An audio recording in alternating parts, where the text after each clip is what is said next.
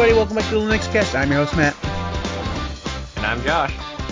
I'm Steve-O. Hey, he remembered his name this week. Tyler is on assignment. I was supposed to say that, I guess. I don't know. He's actually in Vegas doing whatever it is you do in Vegas. I'm sure there's something to do there. This is a little town in the desert. Obviously, he's not going to tell us what happened there. Yeah. Because what happens in Vegas stays in Vegas, so we're not going to pester him at all about it next time he shows up. Well, if he shows up, he might get buried in the desert. You never know. Honestly, I'm expecting to come back with a wife attached to his hip. Pictures of an Elvis impersonator in the background. Yep. Okay, so this is the Linux Cast. We talk about Linuxy things, and that's what we're planning on doing today. We have some good Linux news, but first, as always, we start off the week talking about what we've done in the open source world and on our computers and stuff, just randomly stuff. So, Steve, why don't you tell us what you've been working on this week? Good thing you started with me because it's going to be quite a long one, this one. Oh, good. Oh, boy. I've been working on Zero Linux, of course, but I'm not going to go into detail about that. You're going to discover that on May 15th when the new releases get out. I'm just going to announce that Zero Linux XFCE edition is coming on May 15th. Yes, it's going to be back. I'm bringing it back. Because apparently I have a lot of potato laptop owners out there that really want a desktop environment that is light on resources. So I'm like, hey, I already done it before. Why not bring it back? XFCE is great for power users too. It's fantastic. Yes, but I'm saying for performance-wise. Beats the shit out of KDE. Sorry. It does. You went through your video to try to rise it the way you did, but XFCE panel was in the trash bin. Polybar made it back. You're gonna put No. Hold on a second. You're using Polybar in XFCE? Yes. Why? Because the XFCE panel is a piece of trash that I don't want to look at. Totally disagree. It doesn't look sexy enough for Zero Linux, so obviously it's not going to be packaged in Zero Linux. Oh man, no, it's not about that. It's not about that. I tried to center the clock. It wouldn't center. It would always move, and it was like we need something else. You literally should have hopped in the chat and said, "Hey Matt, could you possibly help me with XFCE4 panel?" And be like, "Sure, I'll help you, Steve." We watched your stream literally while we were working on it. We couldn't get it exactly the way I wanted it to be. It's similar to yours, but with extreme round corners, extreme transparency. That I know you can do transparency. It doesn't matter. I wanted to configure it with a better tray because the tray icon sucked on the XFCE panel. Each one was a different size. So I was like, need something better. Went with Polybar because I've done it before and I know how to work Polybar on XFCE. I'm astonishingly disappointed in you, Steve. It works. Polybar works on XFCE. It's not like it doesn't. Well, Polybar works on everything, but it's not the same. It's a travesty, is what it is. But we can move on. If I show you a screenshot, you will understand. He did a great job. Kudu did a great job. But we have even a button. You click it. It opens up a power menu on the Polybar. You select reboot, log out, or whatever. It's all done in the Polybar. On the XFCE panel, it's either Whisker menu or some shit-ass simpler version of Whisker menu. No, thank you. So we're using Rofi as our menu for now. But that's beside the point. I was working on Zero Linux, XFCE, because that's the only one that's left to finish. My question for you is, does XFCE really have to have rounded corners? Yes. No. For me, yes. For it doesn't Zero Linux, have yes. to, but it can. Also, someone in the chat says you can't use float and rounded corners in XFCE panel. Yes, you can. You can make it fake float. You can do pretty much. It's literally CSS. You can do whatever you want with it. Correct. It's not wrong. But if we tried putting it on the top, every time we maximize the window, it would go under the panel. That's the only workaround that Kudu found, because he's working on the Rise, is by adding in a second invisible panel. But anyway, I was also busy broadcasting Easter, Good Friday and a Thursday from church. And in the Linux world, I was really busy working on GNOME, seeing how I can modify a few things, because when it will be released, I hope it will be in GNOME 44. Just studying which extensions I can leave in, which extensions I can leave out, and working on the tool, the new Hello tool that's going to be making it in this release. Hopefully, that Synapse can finish it by then. Been working on it off and on since October, and working with Broken Ansible on a website for the spins, because those and spins. What do spins mean in the Zero Linux world? It means you donate for the ISO or build it yourself for free. Because I'm encouraging, not because I want to charge because I'm an asshole.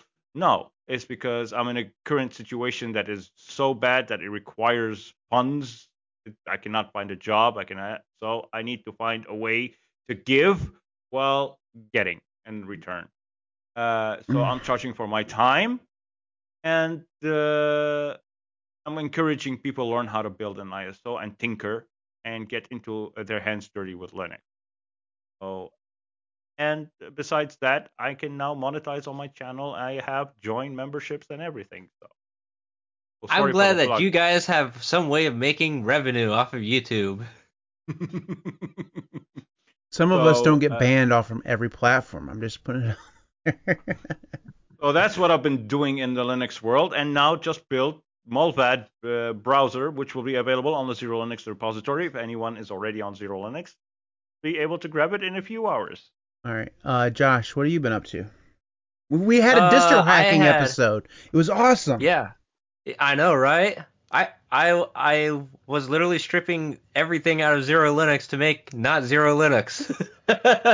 You should watch the stream. He did a good job, but I saw the fact that he couldn't see symlinks from regular files. That was a really funny part of the episode. It turns out that a certain somebody over here, he uses these things called symlinks, which, if you're looking through everything through VS Code does not know what a symlink is, and it will just display it as a regular file. It will open the file from your system instead. Yeah. So when I was modifying the display manager.service file for systemd, I was modifying the display manager.service file on my local system and not the one I was wanting to work on, which explains why when I went to turn on the computer this morning, my Zero Linux was not working for me. That's awesome. That's the most hilarious thing I've ever heard. Watch the stream, people. Watch it. It's hilarious. Yeah, it was good. But anyways, besides that, I had a very busy week. I have filed 27 bug reports, 14 of which were already resolved. All 14 of which, those, by the way, went to Hyperland. So Hyperland had 14 bug fixes, thanks to me. Then I filed a bunch more for Fedora, and but I only filed 4 Gen 2 related bug reports, and thankfully their bug tracker was actually working this week. 4 only. My next project here is involving the uBlue OS images, which are alternative Fedora Silverblue images. It's got the world's greatest URL. It's ublue.it. So you blew it. Yeah, I saw that. I follow the guy who's behind that on Mastodon. It's basically Silverblue, but it's a whole bunch of rebased ISO things for different. Yeah. So I did the stupid thing, and I loaded up. I literally built my own OCI container for it, because all it is just a Fedora Core OS, which is OCI container based, which is what Silverblue is.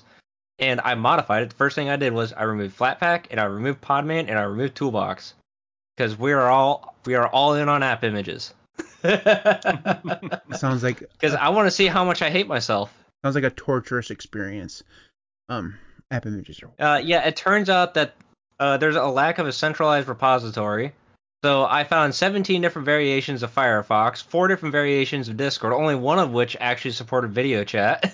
App The images. version of Firefox that I settled on apparently does not package Widevine, so I can't watch the stream on YouTube, but I can participate in the chat. That's funny. It's kind of like, back in the day when PPAs were like the only way of getting multiple kinds of software on Ubuntu, you'd always go searching like you were on Windows for the software. You'd find the PPA and then you'd realize that that nobody's updated the PPA since like 2008. Yep. And you download the thing and like half the stuff wouldn't even work on your version of Ubuntu, but if you could get it to work, you'd never get an update for it because it's just never been updated before. Somebody created it for that one use and then just left it on their blog, probably their Blogspot blog, for 10 years. That's what app images are.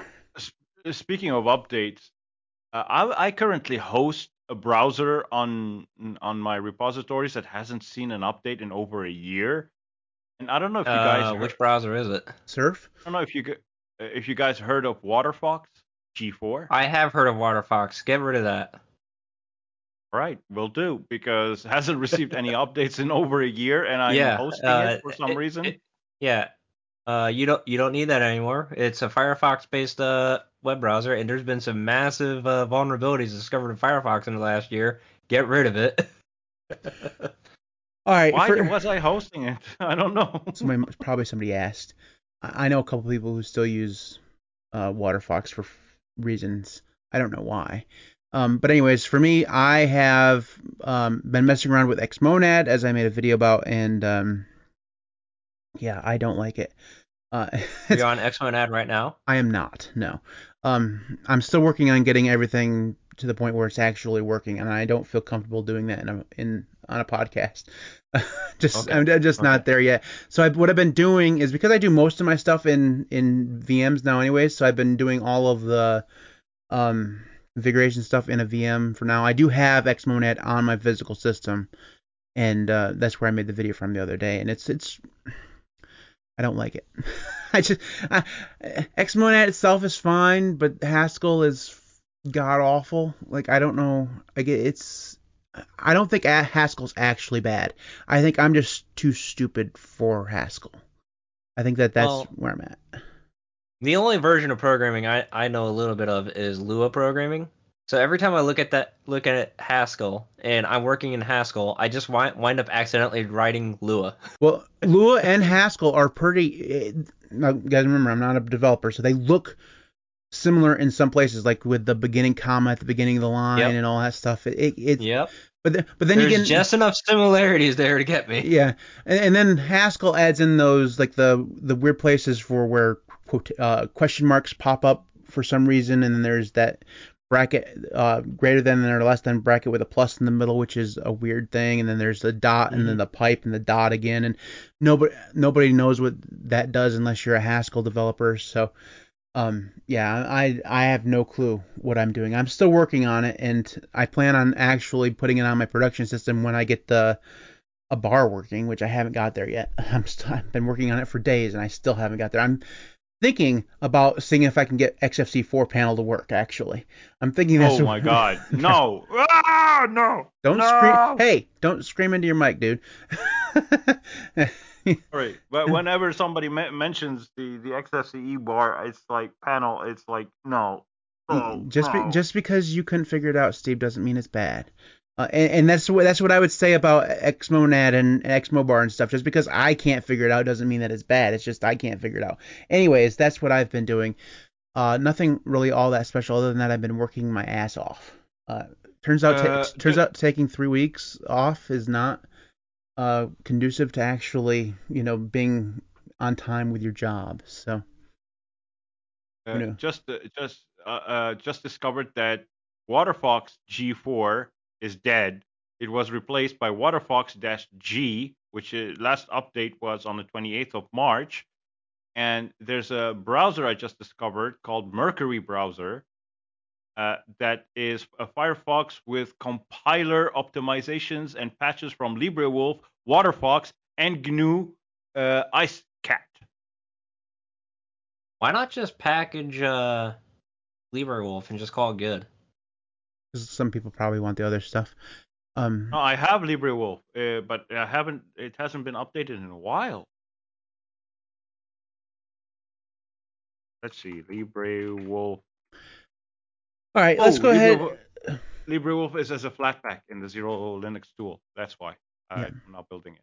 Yeah. Okay, let's go ahead and move into the news. I know we're very excited about the news. Guys, people who are watching this, we apologize for the lack of really good news this week. We had a hell of a time finding news.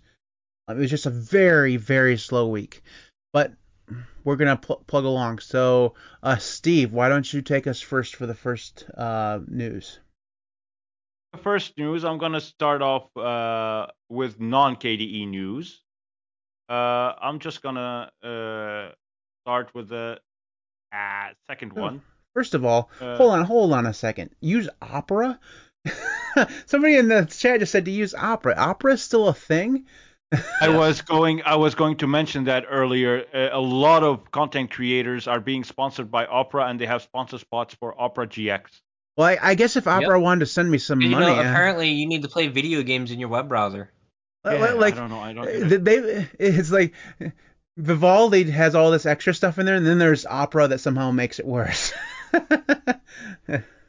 Yeah. So I'm going to start off with Pipewire news because I have a few words to say about that. Great. They released a new update which landed last night on Arch. They fixed the RTP. It has a new RTP session module that leverages the Apple MIDI protocol for low latency bidirectional MIDI between systems, while Opus encoding was added to the RTP formats. I'm just gonna stop here and say one thing. A lot of people complain about Pipewire being like getting their output going through their microphones on some reboots. Otherwise, it works. And other times it works, and vice versa. Never had an issue with Pipewire ever since I started using it like a year and a half ago, until last night. Last night's update, this update they're talking about, it created also symbolic links of Pipewire binaries, which caused mayhem on my system. Not only was the mic being chosen as an output, it had to be running an application in the background, required Pipewire, was using Pipewire to be able to get any audio out of my browser. If I wanted to watch a YouTube video, I would get YouTube video just stopping, just telling me that it cannot play back. As soon as I launched OBS, for example, video would come back just normal. Sometimes I just had to click on the volume tray icon in the tray to drop down the volume settings. Then audio will continue playing. As soon as I close that, the audio would disappear. I was like, what the hell is going on? This was a really, really messy update. It reset everything on my system. I had to spend 4 hours in total, between 2 hours last night and 2 hours this morning, to get it to behave. Almost had to cancel my own podcast because of this. I don't know what they did. I need to trace back everything that caused all my issues. And I think it's actually your session manager that would actually routes the sound channels for Pipewire. What I was thinking. It might have been something with let's say you're using WirePlumber, right? Yeah. Okay, so it might have been something with WirePlumber. Don't know what it was. I don't understand these things. I don't pretend to. Even restarting Pipewire, running the restart command on Pipewire and Pipewire Pulse, didn't fix the issue. It was like stuck in non-functional uh, land. So, but after a total of 4 hours, I got it in this. I just opened up the KDE sound settings and I started selecting various combinations.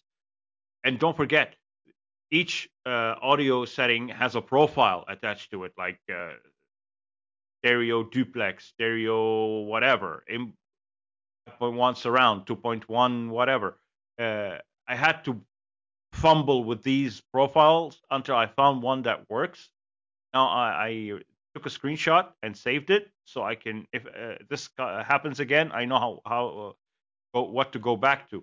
But this was a really messy update, at least for me. I'm not saying in general it was a messy update. For me, for my case, in a year and a half, zero issues with all the updates that were released since until this one. This one just, I died.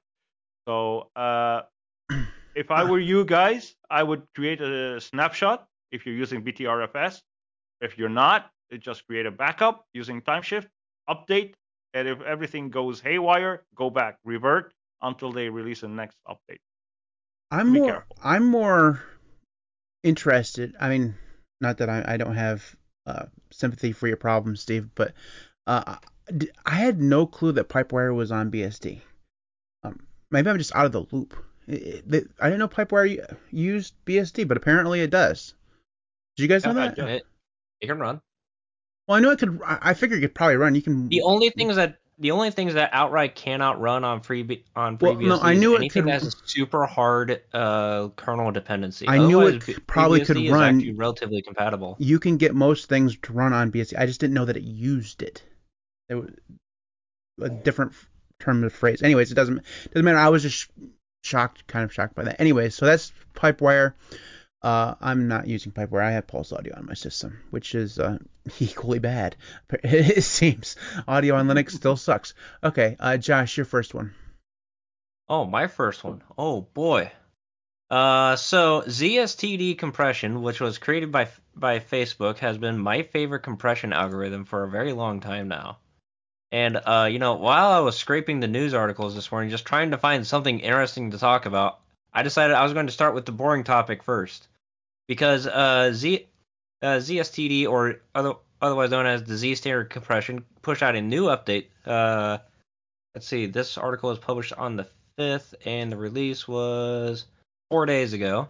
That actually fixed an issue where it could potentially corrupt your file. So if, say, you were using ButterFS and you actually took the time to manually set it up and configure it like I typically do, most people actually do use Z standard compression. So there was actually an admittedly extremely low chance that you could have accidentally corrupted your file system there for a short while. But I can already confirm that it's been fixed. That this fix has been backported in several distros. Sorry, Debian, you haven't backported it yet. I miss ButterFS. But yeah, so of course, I just felt like it might be worthwhile to explain it because maybe somebody out there actually ran into it. But yeah, for the most part though, there have also been performance improvements. So like it is still the most performant of the compression algorithms. So yes, it's pretty good. And speaking of ZSTD, no, we're not talking about sexual transmitting diseases. Not funny, Greg. Yes. Not funny. It's ABS will be using ZSTD soon. Surprisingly, I have absolutely zero interest in compression algorithms. I don't know if that surprises anybody or not. Well, you also don't have a root drive on your desktop computer that's only 32 gigs in size. No, I don't. In fact, have that. So, nope. I think the smallest hard drive I have in the house is like 500 gigabytes.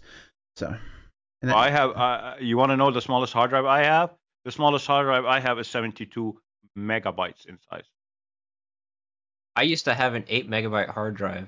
That was the shit. Yeah, I don't. This was also I mean, I have floppy disk drives 21 in the years ago. house. I still have some floppy disk drives running around. I have some CDRWs, but those don't really count. You have one hard drive. I don't know if you call it a hard drive because back in the day, what was it called? From the 70s. Yeah, it's part of a computer that my dad used to have. You are so old, Steve. I'm just. No, not me. My dad had it. I just found it in the attic. But it's a hard drive. Is 64 kilobytes in size. It's this big, this thick, and I'm not lying. It's this thick, and it's got a what we call in our slang manivelle. It's like a thing that you use to turn to a manual. What do you call this in English? A crank.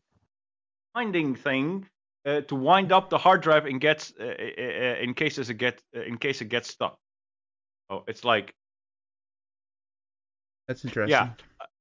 I found it in the attic and I still have it to this day because I'm a geek. Oh, apparently Debian already did backport the patch. She just wasn't there when I looked. Cool. All right, let's go ahead and move on to the next one. I know for you guys who are watching this, we're really sorry that we don't have better news. It was really fucking slow. It was honestly the one thing I've been trying to actively avoid is the only thing that was relative that seemed newsworthy this week because literally everybody mentioned it. Ubuntu pushed the release the first beta for 2304. Woohoo! Ubuntu is so boring too. Or no, not beta. I think it's actually a release candidate because it is April. Yeah, they should be approaching the freeze here. Wait a minute, doesn't it come out on like the 9th or something?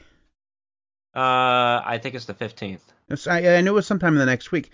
But also, I don't know. I'm having so much trouble getting interested in Ubuntu lately. I've had some It's understandable. It's just boring.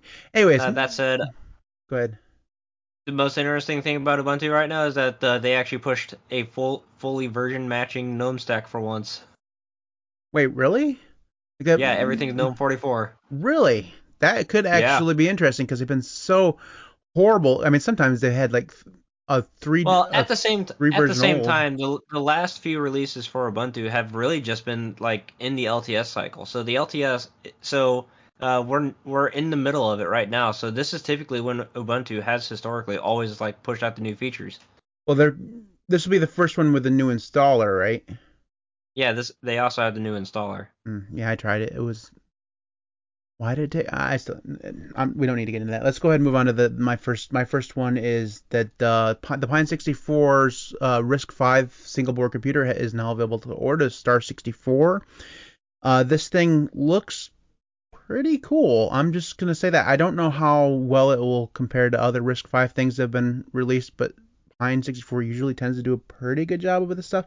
I know they've done some of the single board computer stuff before, but this is their first RISC-V board. It's actually not their first one. It's actually their second. All right, all I know is it says Star 64 Pine 64's first RISC-V single board. It's literally in the first sentence of the articles. That's all I know. It is the first of the single board computers, but it's not the very first product that they made using RISC-V because their soldering iron is actually a RISC-V chip, and they have a microcontroller that uses RISC-V too. But you can flash it so that it is a single board computer. All the rest, but it's one of those little nano ones. Yeah. But anyways, this thing has a 1.5 gigahertz processor featuring 600 megahertz GPU. It also has up to 8 gigabytes of LDDR4 memory and comes with a 32-bit RISC-V E24 CPU for real-time control. Like I said, I'm not sure how it will compare to other RISC-V stuff that's been coming out lately, but it's the one thing that Pine 64 does is they make this kind of stuff very easily available. Like you can just go to their website and you can buy it. Like a lot of this. Well, right now you can't because everything's out of stock. Well, I'm sure. because everything was always out of the stock. But usually you can go to their website and just get it. And they're one of the companies that, yeah, you can go there and you can see their stuff that's out of stock, but they get stuff back in stock quite often. Like they refresh Yeah. their inventory quite often. So like the Pinebook Pro, it's out of stock a lot, but Well, you check back, the, the it comes back. the unique thing about the Pine 64 is that they're like the only relatively large single board computer company that does not that purposely chooses not to sell to corporations. If you're going to buy a Pine 64 product, you buy it through their website like a normal person. That's how they do it. Yeah, I have a few of their products. So I have a Pine Power or whatever it's called, and I have a one of their smartwatches. And yeah, it's garbage, but it's cool. Um, Yeah, it's cool garbage. it's cool. Never seen It's never seen you wear a watch. like literally I have one on my wrist every time I do a podcast. Um, Don't but notice it. I prefer to have actual functionality, and unfortunately the Pine Time or whatever it's fine, but it doesn't compare with the Galaxy Watch, which is what I wear. But it's still cool, and I like to play around with it. And I think I'm gonna look into some other images because I think there's some other images for it that you can try out. Probably buggy, but who cares? It's like $26. The fact that they Yeah, can do stuff it's a like that. cheap watch. Yeah, it's Yeah. like $26. You can't even buy like a Timex for $26. You know, this thing has like you can't it has stuff in it that actually works. It's cool. Anyways, I've been playing around with that. I've had that for quite a while, and I have one of their other products but I don't remember what it is honestly. It doesn't matter. Anyways, so I do have some other stuff, and I'm thinking if this ever the RISC-V thing ever comes back in stock, I might get one of these because it's what is it like 60 was it $86 or The expensive one is $90. yeah. So it's not as cheap as some of the other SBCs that are out there, but it's still, I mean, seriously, not that expensive. So might be something fun to play around with. What kind of, I forgot and didn't look at the, so it has some USB-C stuff on it. Does it have built-in, yeah, it has a built-in It Ethernet has on Ethernet. It it. has an open-ended PCI Express slot. Right, it's only an X1 slot, but you can still do a lot with the PCI Express lane. Yeah, Let's see here. for micro SD card Take a slot, um, a 3.5 CSI millimeter port for audio. connecting a camera module. So this has a lot of I/O on it. A lot of I/O. Yeah. Cool. Anyways, yeah, that's the Pine 64, Star 64. They really like that. They're very good at maintaining their brand on that stuff. But anyways, that Yeah. stuff that is Let me ask you guys this question. Things how we have some time. Do you think that the perpetual out of stockness of the Raspberry Pi is going to hurt it long term? Because It already has. Because the Raspberry Pi Foundation has actually allocated 50% of all the pies that they produce to corporate interests. And as a result, a lot of their manufacturing contracts with I think the big one is Cortex, which is the company that makes their processors. Uh, has already told them that they they're not going to renew the contract because their contract was that the Pi is an educational device. Because if you remember all the original advertisements for Raspberry Pi, they which were literally for people to tinker with for and learn how tinkers, to yeah. work on computers. And they are not doing that anymore. So Yeah, as a result, all the other single board computer makers have actually gotten a lot of influence behind them. Pine 64, not nearly as much as like some of the other ones, like Orange Pi or Latte Panda or what's the other one, like Kudos or Cardos or whatever. They've really stepped forward. Even Libre Computer has actually seen an increase in sales as well. Which, if you don't know who Libre Computer is, they're like the Free Software Foundation of the single board computers. Yeah. Well, the reason why I ask because it just seems like basically every other week we cover a brand new SBC on the podcast, and it seems like more and more companies are like small startups are getting into this kind of stuff. Yeah. And That said, all along the Raspberry Pi has just been sitting there. No one can buy it. It's like 3 times the price if you wanted to like source one on eBay or something like that. And the Raspberry Pi 4 is now 2 years old. I mean, it's already 2 years old, and we haven't even heard rumors of anything else new. So it just feels like they're being a little bit left behind because of because of the things you talked about, Josh, but also because it felt like for a while, like at the beginning of the chip shortage, they did fine, but once they really got hit by the chip shortage and just couldn't make anymore, they really had a problem. but I'm still a big fan of like the Pine 64 products. Lighted, if you're used to like single board computers, there is nothing that has the software support that the Raspberry Pi has, which is Yeah. really the primary driver of why people focus so much on the Raspberry Pi and why it's got such a mass ecosystem for it is purely because the software support is there. The second best one at this point is probably the Orange Pi, and then like third kid on the block is Pine 64. So you have to remember that. And a lot of the Pine 64 products that they sell, they actively tell you on the store page, don't buy this if you want it to work. Well, then, yeah, almost all their products say, "Hey, this is for development work only," right? Um, Yeah. which is obviously not That said, great for surprisingly, that notice is not on the Star 64. So that's maybe they actually got some faith behind this one. it'd be interesting I wonder what image will be the most popular because you can probably put I don't know. It doesn't matter. All right, let's go ahead and move on to the contact information. If you want to get in contact with us, you can do so in any number of ways. The best way is probably to head on over to the website, which is thelinuxcast.org. There you'll find past episodes and blog posts when I do post them, which I have been getting back into that lately, so that should be good. You can follow the channel or follow me, I should say, on Mastodon and Odyssey and all those places. Those links will be in the video description or in the podcast description if you're listening to the audio version lately. You can follow Josh at tenleyj.com/stalker. Steve is on YouTube at youtube.com/at 0linux0 with an X. That's right? Yeah? I Okay. believe so. I don't have it in front of me, so I can't. I'm literally I'm doing it off the tip of my head. Anyway, so make sure you give those guys a follow. You can also find all of our contact information at the linuxcast.org /contact. There you'll find other links for the fellas, along with all of this stuff, including links to the Telegram channel, the store that Zany runs, um, you know, any number of other things that I've probably forgotten exist. The Discord, which just went over 1,000 members. So if you're not on the Discord, come join us. We have a lot of fun over there.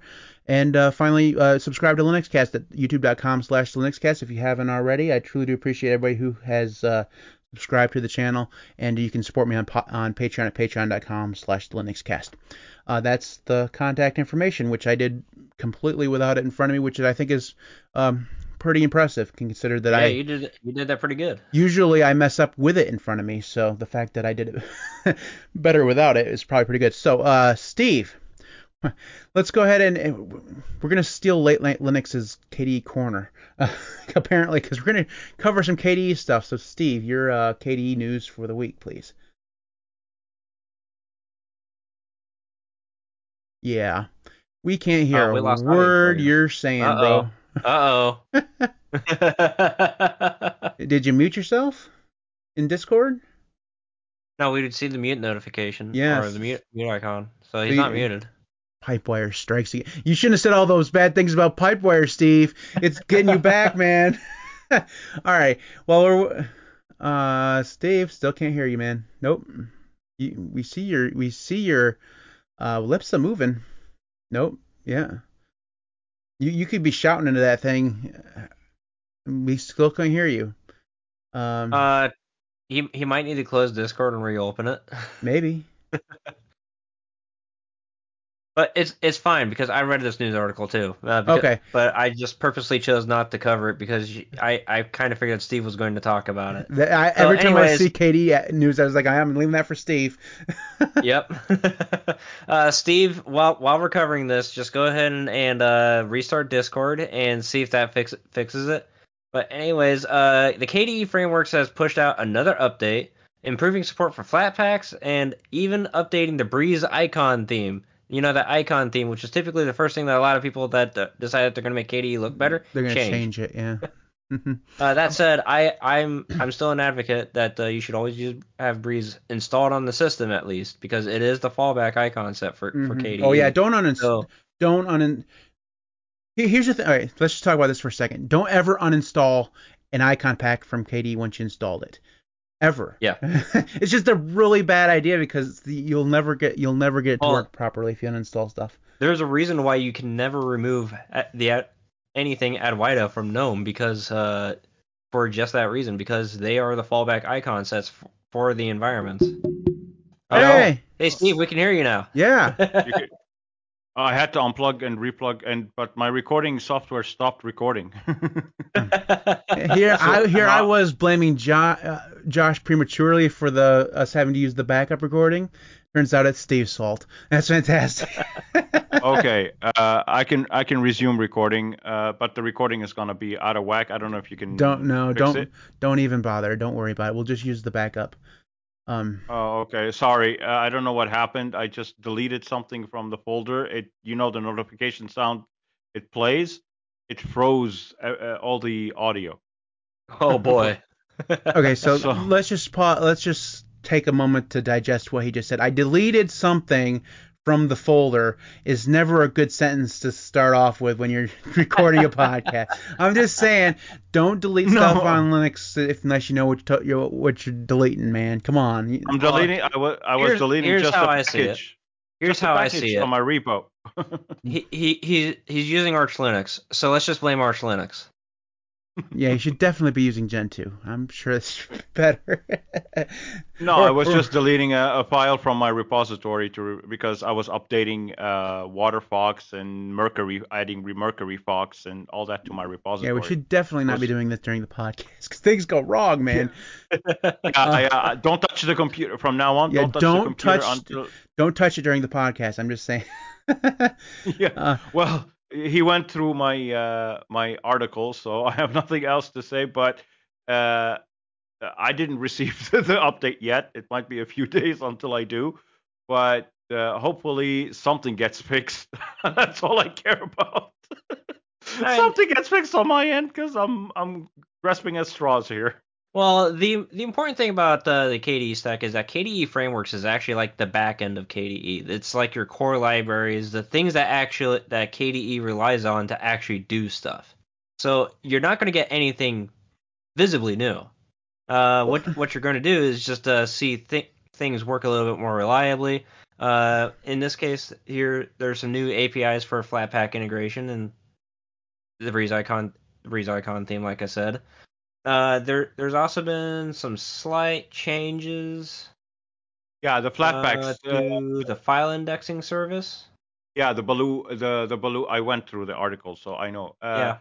The Baloo file indexer now doesn't use the thing. It was using the null. What's it called? It's not using Python anymore. It's not using the virtual env folders, and it's not going to be doing. Yeah. It's going to stop indexing unprintable characters into the database, which. Yeah. Why? That caused it to cause slowdowns and high CPU usage. So now we can re-enable it, I guess. Also, KDE Frameworks improve the Kirigami-based apps to correctly showing a radio button in menus with mutually exclusive items rather than checkbox. So that needed work for a while, and I even reported it on Upstream. They only now work on it. That took them a while. The single biggest thing if you're a Kate user, you have QML required keywording for syntax highlighting. Well, yeah. In Kate, I always because I use Kate as my default text editor because KDE, why not? I always got this exact error at the bottom. Kate has a error reporter at the bottom. It's a button that keeps flashing in orange or whatever color the theme you're using. It keeps flashing. When you click on it, it's exactly that error message. So I guess they finally addressed it. Yeah, they finally addressed it. So I'm like, okay, KDE. I am for once in my KDE usage life, I am with Matt on this one. Stop adding features and take care of them bugs. It's never ever going to happen. They're incapable of doing it. It's just not. This point. It's not the way their project is built. Their project is built to continually add on stuff. The problem here, guys, and all right, so I'm going to say this knowing that it's also not true, but it feels unsustainable. But we know that it is sustainable because KDE's been doing this for 25, 30 years, however long KDE's been around. This is just the way KDE has always done stuff. They've added new features constantly. That's what they do. And they do their best to fix bugs. But if you want to have the time of your nerd life, go troll through the KDE bug reporter system. Like, you'll just be astonished. Like, that thing has hundreds of thousands of bugs just laying there. Some of them from years and years ago. Now, that's not any different than any other major big project, but it feels bigger on the KDE part because it just feels like they have way more. Like, if you just go there and search for the K screen one, the K screen one had like 720 bugs or something like that. Maybe it was like 270. It was hundreds of bugs just for that one service. Well, it's people might get shocked when me, a KDE super simp, will say this, but I use GNOME to relax. Because with the busyness of KDE and the constant movement of KDE, I use GNOME to relax. I just want to work on something, and I just don't want to see all this. Not visually. I'm just talking. I don't want to click more than twice or three times to get to what I'm doing. Sometimes you just don't feel like that. Sometimes you just don't want to tinker, and KDE is a little bit too friendly on the people that like to tinker. Yeah. Yeah. So XFCE is better. Well, that's why that's one of the other reasons I wanted to bring XFCE back, because XFCE is light and is customizable and it still uses GTK 3/3 libraries. So you can do whatever you want with it. And I love the fact that it's CSS. For example, I have the Zero Linux Hello tool. Instead of adding it in the app menu, I can just add a launch thing in the XFCE settings if I wanted to. So I like XFCE.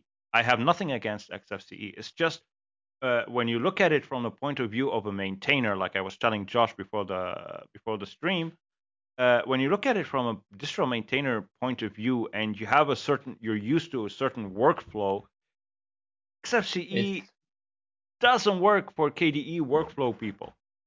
But like, for example, in KDE, I have a certain workflow in Dolphin. I have enabled the green check marks for GitHub. It shows you the green check mark if it's in sync with upstream, and a yellow or orange exclamation mark for files that are different from upstream. Well, I mean, okay, so it's completely unfair to compare the features that Dolphin has to the features that Thunar has. I'm not comparing features. Don't get me wrong. It's a workflow. Well, I'm not talking about you can do anything in Dolphin. Dolphin has as many features as Crusader does. Well, not quite, but it's getting there, right? And it's just it's just a completely different animal. It's basically not even a file manager. It's not fair to compare them. I'm not comparing them. I'm just saying from the workflow that I'm used to, the distro maintainer, If you get used to this Dolphin or Crusader, it's hard to switch to something else. Yeah, exactly. Like my workflow is disrupted when I use something else. It's That's completely disrupted. that's the reason why I Uh, love Crusader so much, because you can take it anywhere, even if you do have to download the entire KDE stack in order to use it. yeah. Well, so XFCE will be making a comeback. I will be using it from time to time in a VM because that thing flies in a VM. It flies like I've never seen anything fly. Even window managers, it flies like window managers in a VM, minus Wayland stuff. But uh, the workflow. It's all about workflow. KDE doesn't. It has a few things that help workflow wise, but GNOME, it's like a peaceful workflow environment, a very peaceful one. Whereas KDE, it's a clunky one. You have to do a million things at the same time just to get to a one end result. With GNOME, I feel more at peace in GNOME for some reason. I look at it because it's like Mac OS. It's very Mac OS like in like those other features we are including. We don't care about anything else. We care about this, and that. This is how we do it. And when you don't expect your desktop environment to do more than it was intended to do, which Mac OS users do, for example, they don't expect Mac OS to do more than it does. They now live with it and the way it is. If you live with GNOME, it's gonna work just fine. It's like for me, I see, I understand when people say GNOME is for people who just wanna turn on the computer, get to work. Yes. GNOME If sucks. they don't. All right, we're gonna need to move on, guys. And GNOME sucks. Yeah. I know. I just like to troll the GNOME guys. It's so much fun. Yeah. Anyways, let's go it's- ahead. I'm just pushing us. It's forward. fine because I guarantee you I'm going to be talking about GNOME. Oh, good. Oh, good.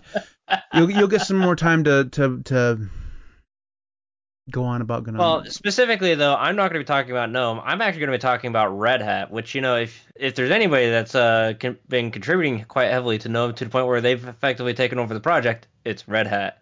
Because just this week, in fact, just a few days ago actually, Red Hat turned 30. And I'm going to link this in the chat, but I got this article from Linuxiac.com. Not a website that I frequent very often because they've got that weird name, and honestly, they don't normally post like a super great article every now and then. But Bobby Borosov knocked it out of the park with this article. It is actually very well detailed on like the history of Red Hat over the 30 years that they've existed. I actually didn't know that Red Hat actually came out before the Linux kernel was even released. But that's really the news, is that Red Hat turned 30. But it's talking about like the history of Red Hat starting in 1993. It was one of the first Linux distributions. It released about the same time Slackware, Debian, and SUSE are released, and he goes to call it the Magnificent Foursome, and realistically, there's only really like five, 6, or 7 really unique distros, and everything is just downstream from them. Mm-hmm. But you can see where he's even got like the old logos for Red Hat in here too, which it's great. Like you have Red Hat Software because Red Hat started as a software company. They weren't really like a Linux server. Red Hat, when it first came out, is that they were making software for Unix at the time. And then Linus Torvalds released the Linux kernel, which means that you had this system that was like Unix, but it wasn't Unix. And then the biggest thing that is not mentioned in this article is that the real big thing that Red Hat had going for them in the 90s is that they actually managed to pick up a couple contracts with these big companies, like one of them called Pixar, the other one called DreamWorks. I imagine that if you watched a Disney movie in the past 20 years, you probably know those two names. But They actually worked on porting animation software that was purpose designed for Unix to Linux. So and it's not like Blender, but it was I can't remember the name of the software that they worked, but that's where they got their initial rounds of funding. And then you could see that the actual first release date for Red Hat, the Linux distribution Red Hat, not RHEL, so not Enterprise Linux yet. 1994, and then 95 they actually hit 1.0, and they used the Walking Man logo. Honestly, like if you just want like a good read, that's what this article is, and I just want to share it with everybody. Yeah, well, 30. Yeah, 30 years, and talking about like the things that Red Hat has done, they've made the Linux server relevant because before Red Hat actually started releasing Red Hat as the server edition, nobody else was, because it before Red Hat did it, everybody just thought that Linux was just like a desktop operating system. Nobody ever actually took it seriously for like a server usage. They they are they are the GNOME Foundation, so it's just like they gave us GNOME and the GTK toolkit, which at this point is basically like at least somewhere in the 60% range of Everything is the Red Linux Hat. desktop Yeah. experience. I mean, yeah, a lot of stuff. Like they've had a big thing in like System D, Xorg, Pulse Audio, Pipewire, Wayland. I mean, you look at the list of stuff that they've had a big uh, hand in, and it makes you wonder, what the hell is Canonical doing? You know, like did Canonical do actually anything? It just The Everybody took everything from Red Hat and they molded it to their the liking. only thing that Canonical really did relevant was because Red Hat was so embedded in like the server. Canonical was the one that actually pushed the desktop desktop forward. Linux. Yeah, I know. Yeah. That was mostly tongue in cheek, but it just because like every background process that you think of that you think that runs the what you're using as Linux, basically Red Hat had a hand in. I mean, a lot of Yeah. the times it And started off as another project and then they just kind of started contributing to it, but some of them they started from the beginning. So I mean, like and, Network Manager, come on. Yeah. and honestly, when you see like a company on like the scale of Red Hat and effectively serving a product that is actually free, Well, it's kind of amazing that they were a multi-billion-dollar company before IBM bought them. that's one of the reasons why I always push back on people who are so anti-corporate when it comes to stuff. Like you can complain a lot about the corporate influence of the Linux Foundation. Like, Microsoft and Google have a big part in the Linux Foundation and stuff like that, but a lot of people just absolutely hate Red Hat. Like, I've never understood it, because if you didn't have Red Hat, if Red Hat had just been a few random developers who made no money, Linux wouldn't be And here, so right? we'd still be using our audio system would still be SNDIO and OSS. Yeah, like you couldn't not have Linux as it is today without Red Hat. Same thing with Canonical. Canonical pushed things forward as well, and made things more popular and got more developers interested in all this stuff. So you can give credit to Canonical as well, and SUSE has some footing in there as well. But you without the corporate backing of those companies that actually made money, a lot of this stuff, like, I mean, we bitch about how bad audio is, and we've had our audio issues today, but audio 10 years ago on Linux was 100 times worse. It was I mean, like a you. 100 times worse, maybe 1,000 times worse. It was so bad. It And was so bad to the point where it's just like if if you bought a motherboard with integrated audio, it was just straight up not going to work for you whatsoever. So Linux users were still buying sound cards when at the dawn of the end of sound cards, and and specifically you were buying one model of sound card, and by the time Pulse Audio came around, it was glorious, and that's why everybody pushed Pulse Audio so hard, serving it before it actually even hit stable. That's how excited we were for yeah, it. What are you and talking about, What are you talking about, Josh? I'm running a Creative sound card in my system. a I lot mean, nowadays you are. some people can use sound cards still today. But another area, and we still have problems with, proprietary Wi-Fi cards, right? We still have some of those issues. Oh. But 10 years ago, you can complain all you want about proprietary Wi-Fi cards right now.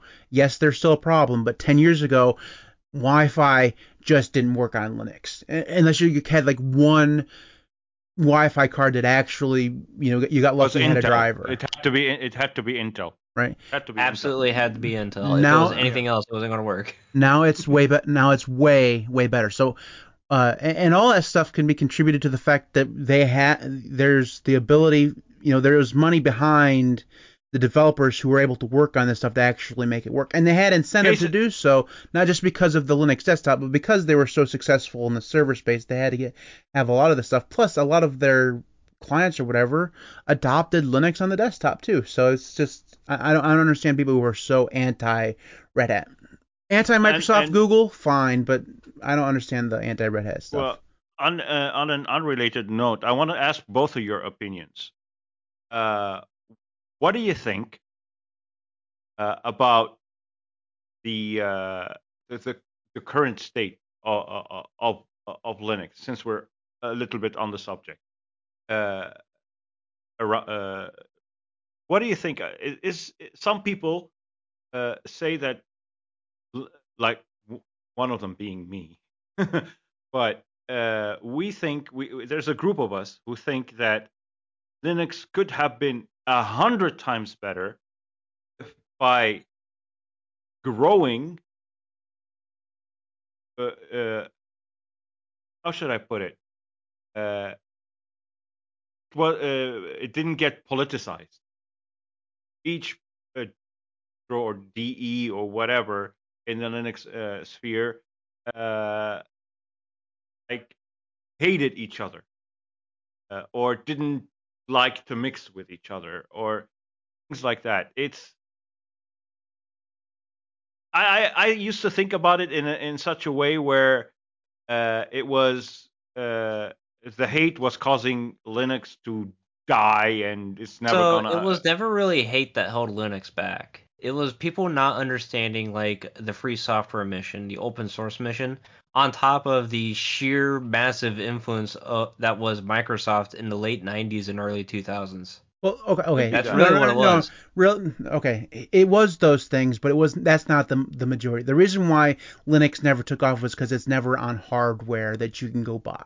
You can't go into Best Buy and buy a laptop with Linux on it. You can't. You can now. You can now because you can go buy Chrome OS a book, right? But you can't go. I mean, you couldn't go on Lenovo's website or IBM's website back in the day and actually buy, a desktop or a computer with Linux on it. You just couldn't do it. I mean, you can now, but 10 years ago that was basically unheard of.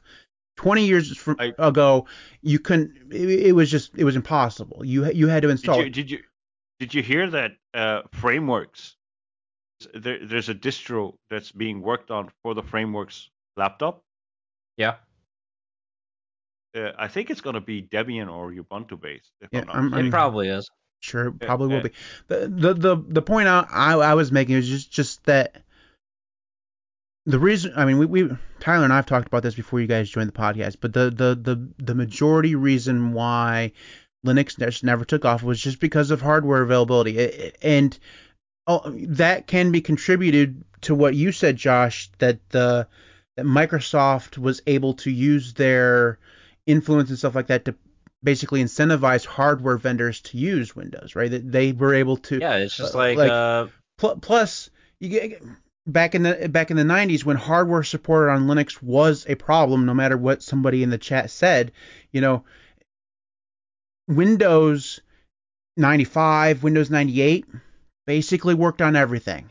It didn't matter. Because all the hardware, everything that all the hardware was made for it, because that was true. It worked on everything. You could, vendors could use basically whatever they wanted, and because things were being developed for it, before Windows, they could, it had a much broader selection. Whereas if you wanted to put Linux on something back then, you had to have a very select, selection of hardware in order to get it all work properly. Unless you wanted to, tinker with it. Like, you could get basically anything to work 25 years ago on Linux, just to, whatever. But you had to put work and effort into it. It wasn't just, hey, this thing works out of the box. And, it's Yeah, Linux has grown a lot, but the point I was making was it could have grown much bigger if it weren't for people holding grudges against each other and mm, going Well, from. here's the thing, Steve. Have you looked at the server market? No, I'm not talking server. I'm talking desktop Linux. Well, I know desktop. I know you're talking desktop. But Linux has grown, and it is massive yeah, they because it is 90% of all the internet and that and servers. it was able to do that with all the infighting and stuff over standards and stuff like that. It's because the people the companies that have done so well in the server space don't care about the fact that systemd comes from Red Hat. You know what I mean? They just use systemd. And they don't care about the infighting. Yeah, there's infighting between the individual companies, like they compete against each other, but there's not a small fraction of people inside of Red Hat or whatever that are like, oh, we don't like systemd, we're just going to use run it instead. And I think that's what you're talking about, Steve, is in the desktop market, when people don't like something, they fork it and create something else, right? And there's this lack of Yeah, standardization, right? yeah, yeah. In the server market, there are standards, right? Yeah. Yeah, they use different distros, but they all have the same underlying technology and stuff like that they Same use. with same with like I was telling Josh before the stream. Same like with Zero Linux, for example. I set a set of standards you need to follow if you want to fork Zero Linux and to create a spin or a I community watched distro edition. hacking like last night. There are no standards. I'm just okay. He did whatever he wanted to do. It didn't work, but it you No, know I mean standards. If somebody wants to come to and be Zero a Linux, and if they want to be an official flavor. I understand what you mean. I was just yeah, being yes, funny. exactly. So it's we have a guideline, not standards. I should have said guidelines. If you don't want to abide by those guidelines, you create your own distro. That's the core problem. Like each of us have guidelines that don't agree with each other, and some reason instead of being on good terms, we start to fight each other. You're right that there's a lack of cooperation. Like, everyone has to create their own package manager, right? Like, there's Yeah, there's no everyone, need for right? that. Like, I understand that that's a problem, and we've talked about fragmentation and stuff in the Linux space before. As a distro maintainer, you start to see those unravel in front of your eyes, Right, but but when you're just a user, you don't. but I'm going to disagree with you that that's the problem. Like, first of all, One whether of the problems, not the whether problem. you see it as a problem or not, even, is going to be determined on your point of view, because a lot of people think that that's the best part about open source, because you can, if you don't like something, you can take it and you can go do your own thing with it. That's Yes, this is the best part, but at the same time, you shouldn't fight the person that doesn't like what you're doing with the code.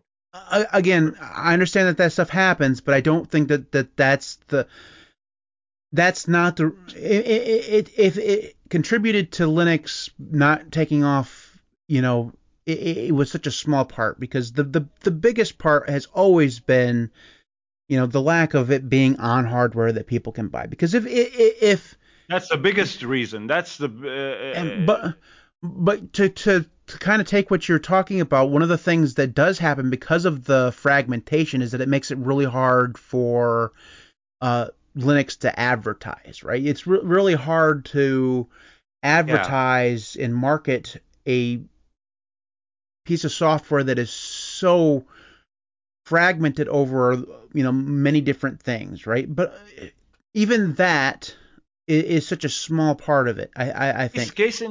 Case in point, for example, you have System 76, right? They're a hardware manufacturer that are Linux based, but their distro only works on their hardware, so it's kind of Not just their hardware. No, that's not true. you can make it with a lot of work. You can make it run on anything. I hear Nate Not even a from lot of work. I hear Nate from the Discord just shouting at you right now, man. Like Papa West works on a lot of different a lot of different hardware. No, I'm not talking about Pop OS. I'm talking on the System 76 OS or whatever. Not System 76. That What is am I talking? Papa West, man. That's System 76 Oh, OS. the other one. The Talking other about one. The other. Tuxedo OS or whatever. Yeah, Tuxedo. Yeah, Oh, Tuxedo. Sorry. okay, yeah, that's Yeah, sorry. that's a different I story. yeah, Um, Yeah, I that's a mixed different up. company. I think that's Tuxedo Computers that makes that. Yeah, literally no one cares about Yeah, Tuxedo OS, but and that's because if that's what we're talking about is true, like I don't even know, but if they've just made it for their own oh, hardware. there are parts of it, like some of the tools that they use on their hardware that is on the AUR, for example. But basically, what they've done is they've made a proprietary system out of Linux, which is fine. Yes. You can do that if that's what you want to do, but I mean, it's just. I mean, if you install Gentoo, that's literally what you do. So I mean, it's just it's okay. Anyways, guys, let's move on to the last story, which is mine. We don't have to spend a lot of time on this because it doesn't really matter. But the Steam Deck apparently has sold about 3 million units in 2023. Now that's 3 million units during 2023. Apparently it hit. This article doesn't really make clear whether that's just 3 million during this year or if that's 3 million in total. It's kind of confusing because they said we already knew that it hit 1 million in 2022. So it does. I think it's a total sales. I think so too, but that's not really what the headline makes it seem like, because it says during 2023 they sold 3 million. Poor headlines from Gaming on Linux. Sorry, guys. But anyways, they've sold millions of these things. But like Tyler and I talked about when this first started, it was never anybody who had expectations for this thing outselling like the Nintendo Switch was just asking for disappointment. It was just never going to sell that many. But I still think that 3 million, whether that's just this year or collectively, is still pretty impressive. The fact that that's a lot of Linux machines out there that weren't out there before. Yep. So that's pretty cool. And honestly, like 3 million units on what is basically actually a first generation product. Yeah. That's pretty impressive. Yeah. Well, and one where at the beginning there was such a unknown of whether or not they were going to get it so that you could play the majority of games on it. And that question has been answered. You can play the vast majority of games on the Steam Deck, which is awesome. It's really cool. I should have. Not always well, but you can do it. I should have selected that news story for today's stream. It would have been a fresh. And it does run KDE, so that could have been your KDE story. Yeah. No. I should have selected the following story. Chimera OS now runs on the Steam Deck. What the? Oh, that's cool. What the hell is Chimera OS? I don't even know what that is. Oh, Matt, you're in the Linux world and you don't know what Chimera OS is. Chimera OS is a gaming distro that has existed for a long time, and now they released version 4.1 that runs on the Steam Deck, and it doesn't run KDE. It runs GNOME. Never heard of it before. It was. I think it's one of these super early Linux distros that advertise that this is a distro for video games. It's been around for a while. It's been around for a long time, and they even gave access to all their tools. They're on the AUR, and they are the ones who put them on the AUR, not some weirdo maintainer. They put them on the AUR, so any distro can take the Linux, the Steam UI thing. What do they call it? I forgot. Big picture mode. Not big picture mode. It's the Steam Deck UI. Steam OS. I'm just throwing out words. So one of the ones is gonna be what you're thinking of. No, it has a special name. But anyway. Halo or something. That's one of them. Hollow ISO. Not Hollow ISO. don't. Let's just come on. We're gonna sit here and think of this word for the next 20 minutes. Whatever, Let's move on. whatever the tool, the name of the package is. You have all the package and all its dependencies available on the UR. You can just include them on your distro, configure them the correct way, and you can release a Steam Deck friendly distro. But they did do it so well. Apparently, according to ETA Prime, because he's the one who reviewed it, the video I watched, basically, it runs a little bit better than SteamOS. For some reason, they've done so many optimizations that it runs very well on the Steam Deck. And the best part of this part is any portable handheld in the Steam Deck format run this distro. So basically, you can have multiple Steam Decks on your hands. Your emphasis on any really blew out your microphone there, bro. You don't gotta shout, man. It's okay. The microphone will pick you up. All right, let's go ahead and move on to the last section of the podcast. This is the end of the show where we like to go on to the thingies of the week, and we call them the thingies of the week because, well, we had nothing else to call them. Everything else is trademarked. So, Josh, your thingy of the week. Well, if you might not have noticed, my YouTube channel has actually been releasing videos again. So it's been active. I even did distro hacking last night, as you've pointed out several times now. I was very excited. So I'm back. I'm creating content. I actually recorded 17 videos this week too.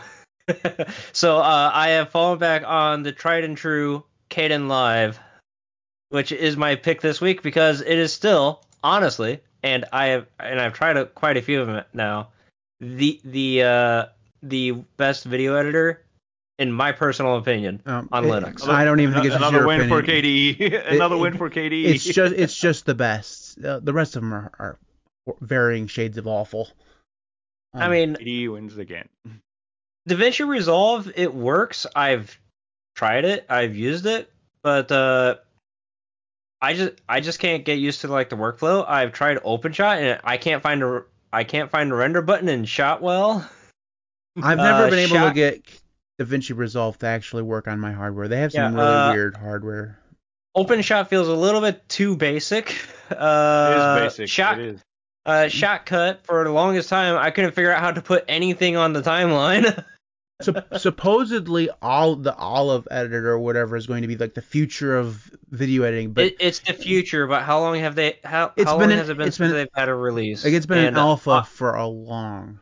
It's been alpha since like day one, and while the version 2 of it, I think version 0.2 of it seems really, really fascinating and amazing, you have to also realize that there's only like 4 people working on it, and it's a video editor. They were also rewriting a whole bunch of stuff from version 0.1. Yeah, they were rebuilding from the bottom up, and they are still rebuilding from the bottom up. Which is just, that's not like.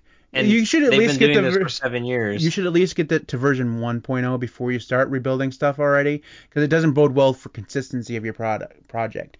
But anyways, Steve, your thingy of the week. My thingy of the week is called Glade. Glade is a GUI design tool. I think it's GTK. I don't remember. But the reason I picked it is because it's what I used with the help of Nepgodin, Vlad, create the Zero Hello tool, and it made it easy for me to modify. In the early stages, when we first started using it, it was a crash-tastic application. But now it's way more stable. I use it as a Flatpak, and it makes it so easy to create your GUI app. It does not, however, bode well when you want to write the actual code for the GUI. Don't shout into your microphone. Not shouting. He's getting excited. Sorry, it's too close to my mouth. You know, his method of speaking is he likes to put emphasis on certain words. It's adorable, but it also means that when he shouts out code, my microphone's set on fire. I'm Okay, sorry. sorry, Steve. It's Uh, okay. Go ahead and go. I'll fix it in but post. It's gonna be all right. so it do not use it for coding. The actual coding you write in a different language, but you can use this application to attach buttons, for example, to actual code, but you have to write the code somewhere else. But it's a wonderful and easy app to use. It's much simpler than Qt Creator, although I am a KDE user. I found Qt Creator to be way more complex than Glade. Glade just Well, makes it simple and is easy to use. Steve, can I point something out to you? Because Uh, I found Glade on I found the Git repo, yeah. and I'm reading the README, and it says that Glade is not actively being developed or maintained. Well, it received an update on Flatpak, so I mean, the Flatpak might have received an update, just like fix a It's packaging issue, possible but somebody up, forked it and we just don't know. yeah, it's uh, also possible too. I yeah, don't know I don't what's know. going on with the Flatpak for, but I'm on GitLab.gnome.org where the official code is supposedly hosted, Okay. and there's a message saying that's not being actively developed. Works. So I'm just talking Yeah, about an I mean, application that I if it works, use it and it works. works. Yeah. Well, it used to be Crashtastic when I started using it like early last year. But I think I don't know, but it still works. It received a few updates on FlatHub, so now it works. It doesn't crash, and I still use it. I created a couple of applications since internally for me. Uh, instead of having to run the script in terminal, I just create a GUI. Like I use it like I used to use YAD, basically. I just create a front end for scripts. Cool. All right, my thingy of the week is an Android application actually, and it is called Stealth. Now, I know what the open source community thinks of Reddit for the most part, but whatever. Stealth is actually a privacy focused open source Reddit application. You can't even sign into the thing, so it doesn't take or collect any of your information, and it's very well designed. You can quote unquote subscribe to subreddits so you can follow them, um, but it doesn't. You if you But wanted I to can't comment. no, you can't. You can't comment. You can't share. You can't vote up or anything like that. It's just for browsing. So if you're privacy focused, and you want to get onto Red Hat, Stealth is a good option. It is an F-Droid, and it's just very very well designed, and it does a good job. And if the cool thing about it is if you wanted to take your subscriptions from the application and move it to another phone or a Android tablet or something like that, you can easily export them so that you can move them from device to device. And like I said, it's really well designed. It works really, really well. And like I said, you can't even signing in is not even an option. It's just a matter of browsing through Reddit, and it's what I've been using rather than a Reddit app for a little while, and it's really good. So definitely check that out. Well, I have a question for you, Matt. Did you drop by the TLC IRC? No, I was not even aware that it existed until like yesterday. Um, so that is not official, but I don't care that it exists. Um, I honestly, I have signed into IRC exactly one time in the last 5 years. Probably couldn't remember how to do it now. I mean, The other day was the first time since the 90s I logged into an IRC channel. like I I'm in an IRC chat right now. good for you. It's just like I'm on Discord. I understand what people think of Discord, but I just that's I where the mean, people people are at. exist on Discord, so there's legitimate use for Discord. I've been looking into alternatives for Discord. That not that the Discord server is going to go away or anything, but just so because I know there's a lot of people who out there who want to use like an open source something or the other for Discord and not use Discord, right? Webcore. No, not like an open source version of Discord. Like I mean an actual alternative, like The only Mate. other real alternative for Discord that I see that that's available is Matrix. Yeah, that's what I've been. That's what a lot of people want me to do is Matrix, but I don't want to do a bridge, but because I've heard some horrid, terrifying stories about them breaking all the time, breaking more than Did you see? I love what JDog did to the server to the point where I made him admin on mine and I asked him to replicate that. Yeah, he should work for Discord. Um, but but anyways, I looked at Matrix. Apparently, there's something called Revolt, which is apparently the most hackable thing ever because apparently it's been hacked many times. I don't even know if that's true, but somebody told me, so I assume that it at least has some truth to it. And then somebody mentioned like creating like a Mattermost thing, but that looks more like Oh yeah, there's Mattermost. it What looks I was mostly like a forum kind of type thing. I don't. It's not actually like Discord. Mattermost is like Slack. Hmm. Anyways, I've been looking at alternatives. I don't know where I'll eventually go. Or if I'll just say screw it. If you want to, we'll just stay with Discord. But the Discord's not going anywhere. So, anyways, that's it for this episode, guys.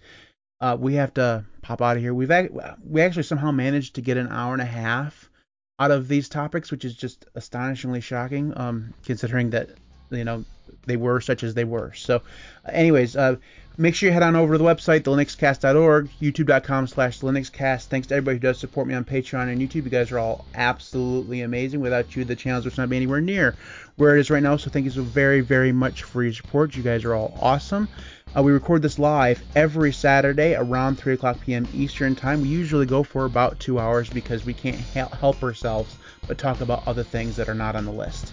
It's just impossible. So if you like rambles, if you like Linux, make sure you head on over here and watch us live every Saturday. If not, you can always watch the replay, which is just stays on YouTube for alternative. There's also an audio version, which you can check out on all of your podcasting applications just by searching for the Linux Cast. Thanks everybody for watching. We'll see you next week. Bye.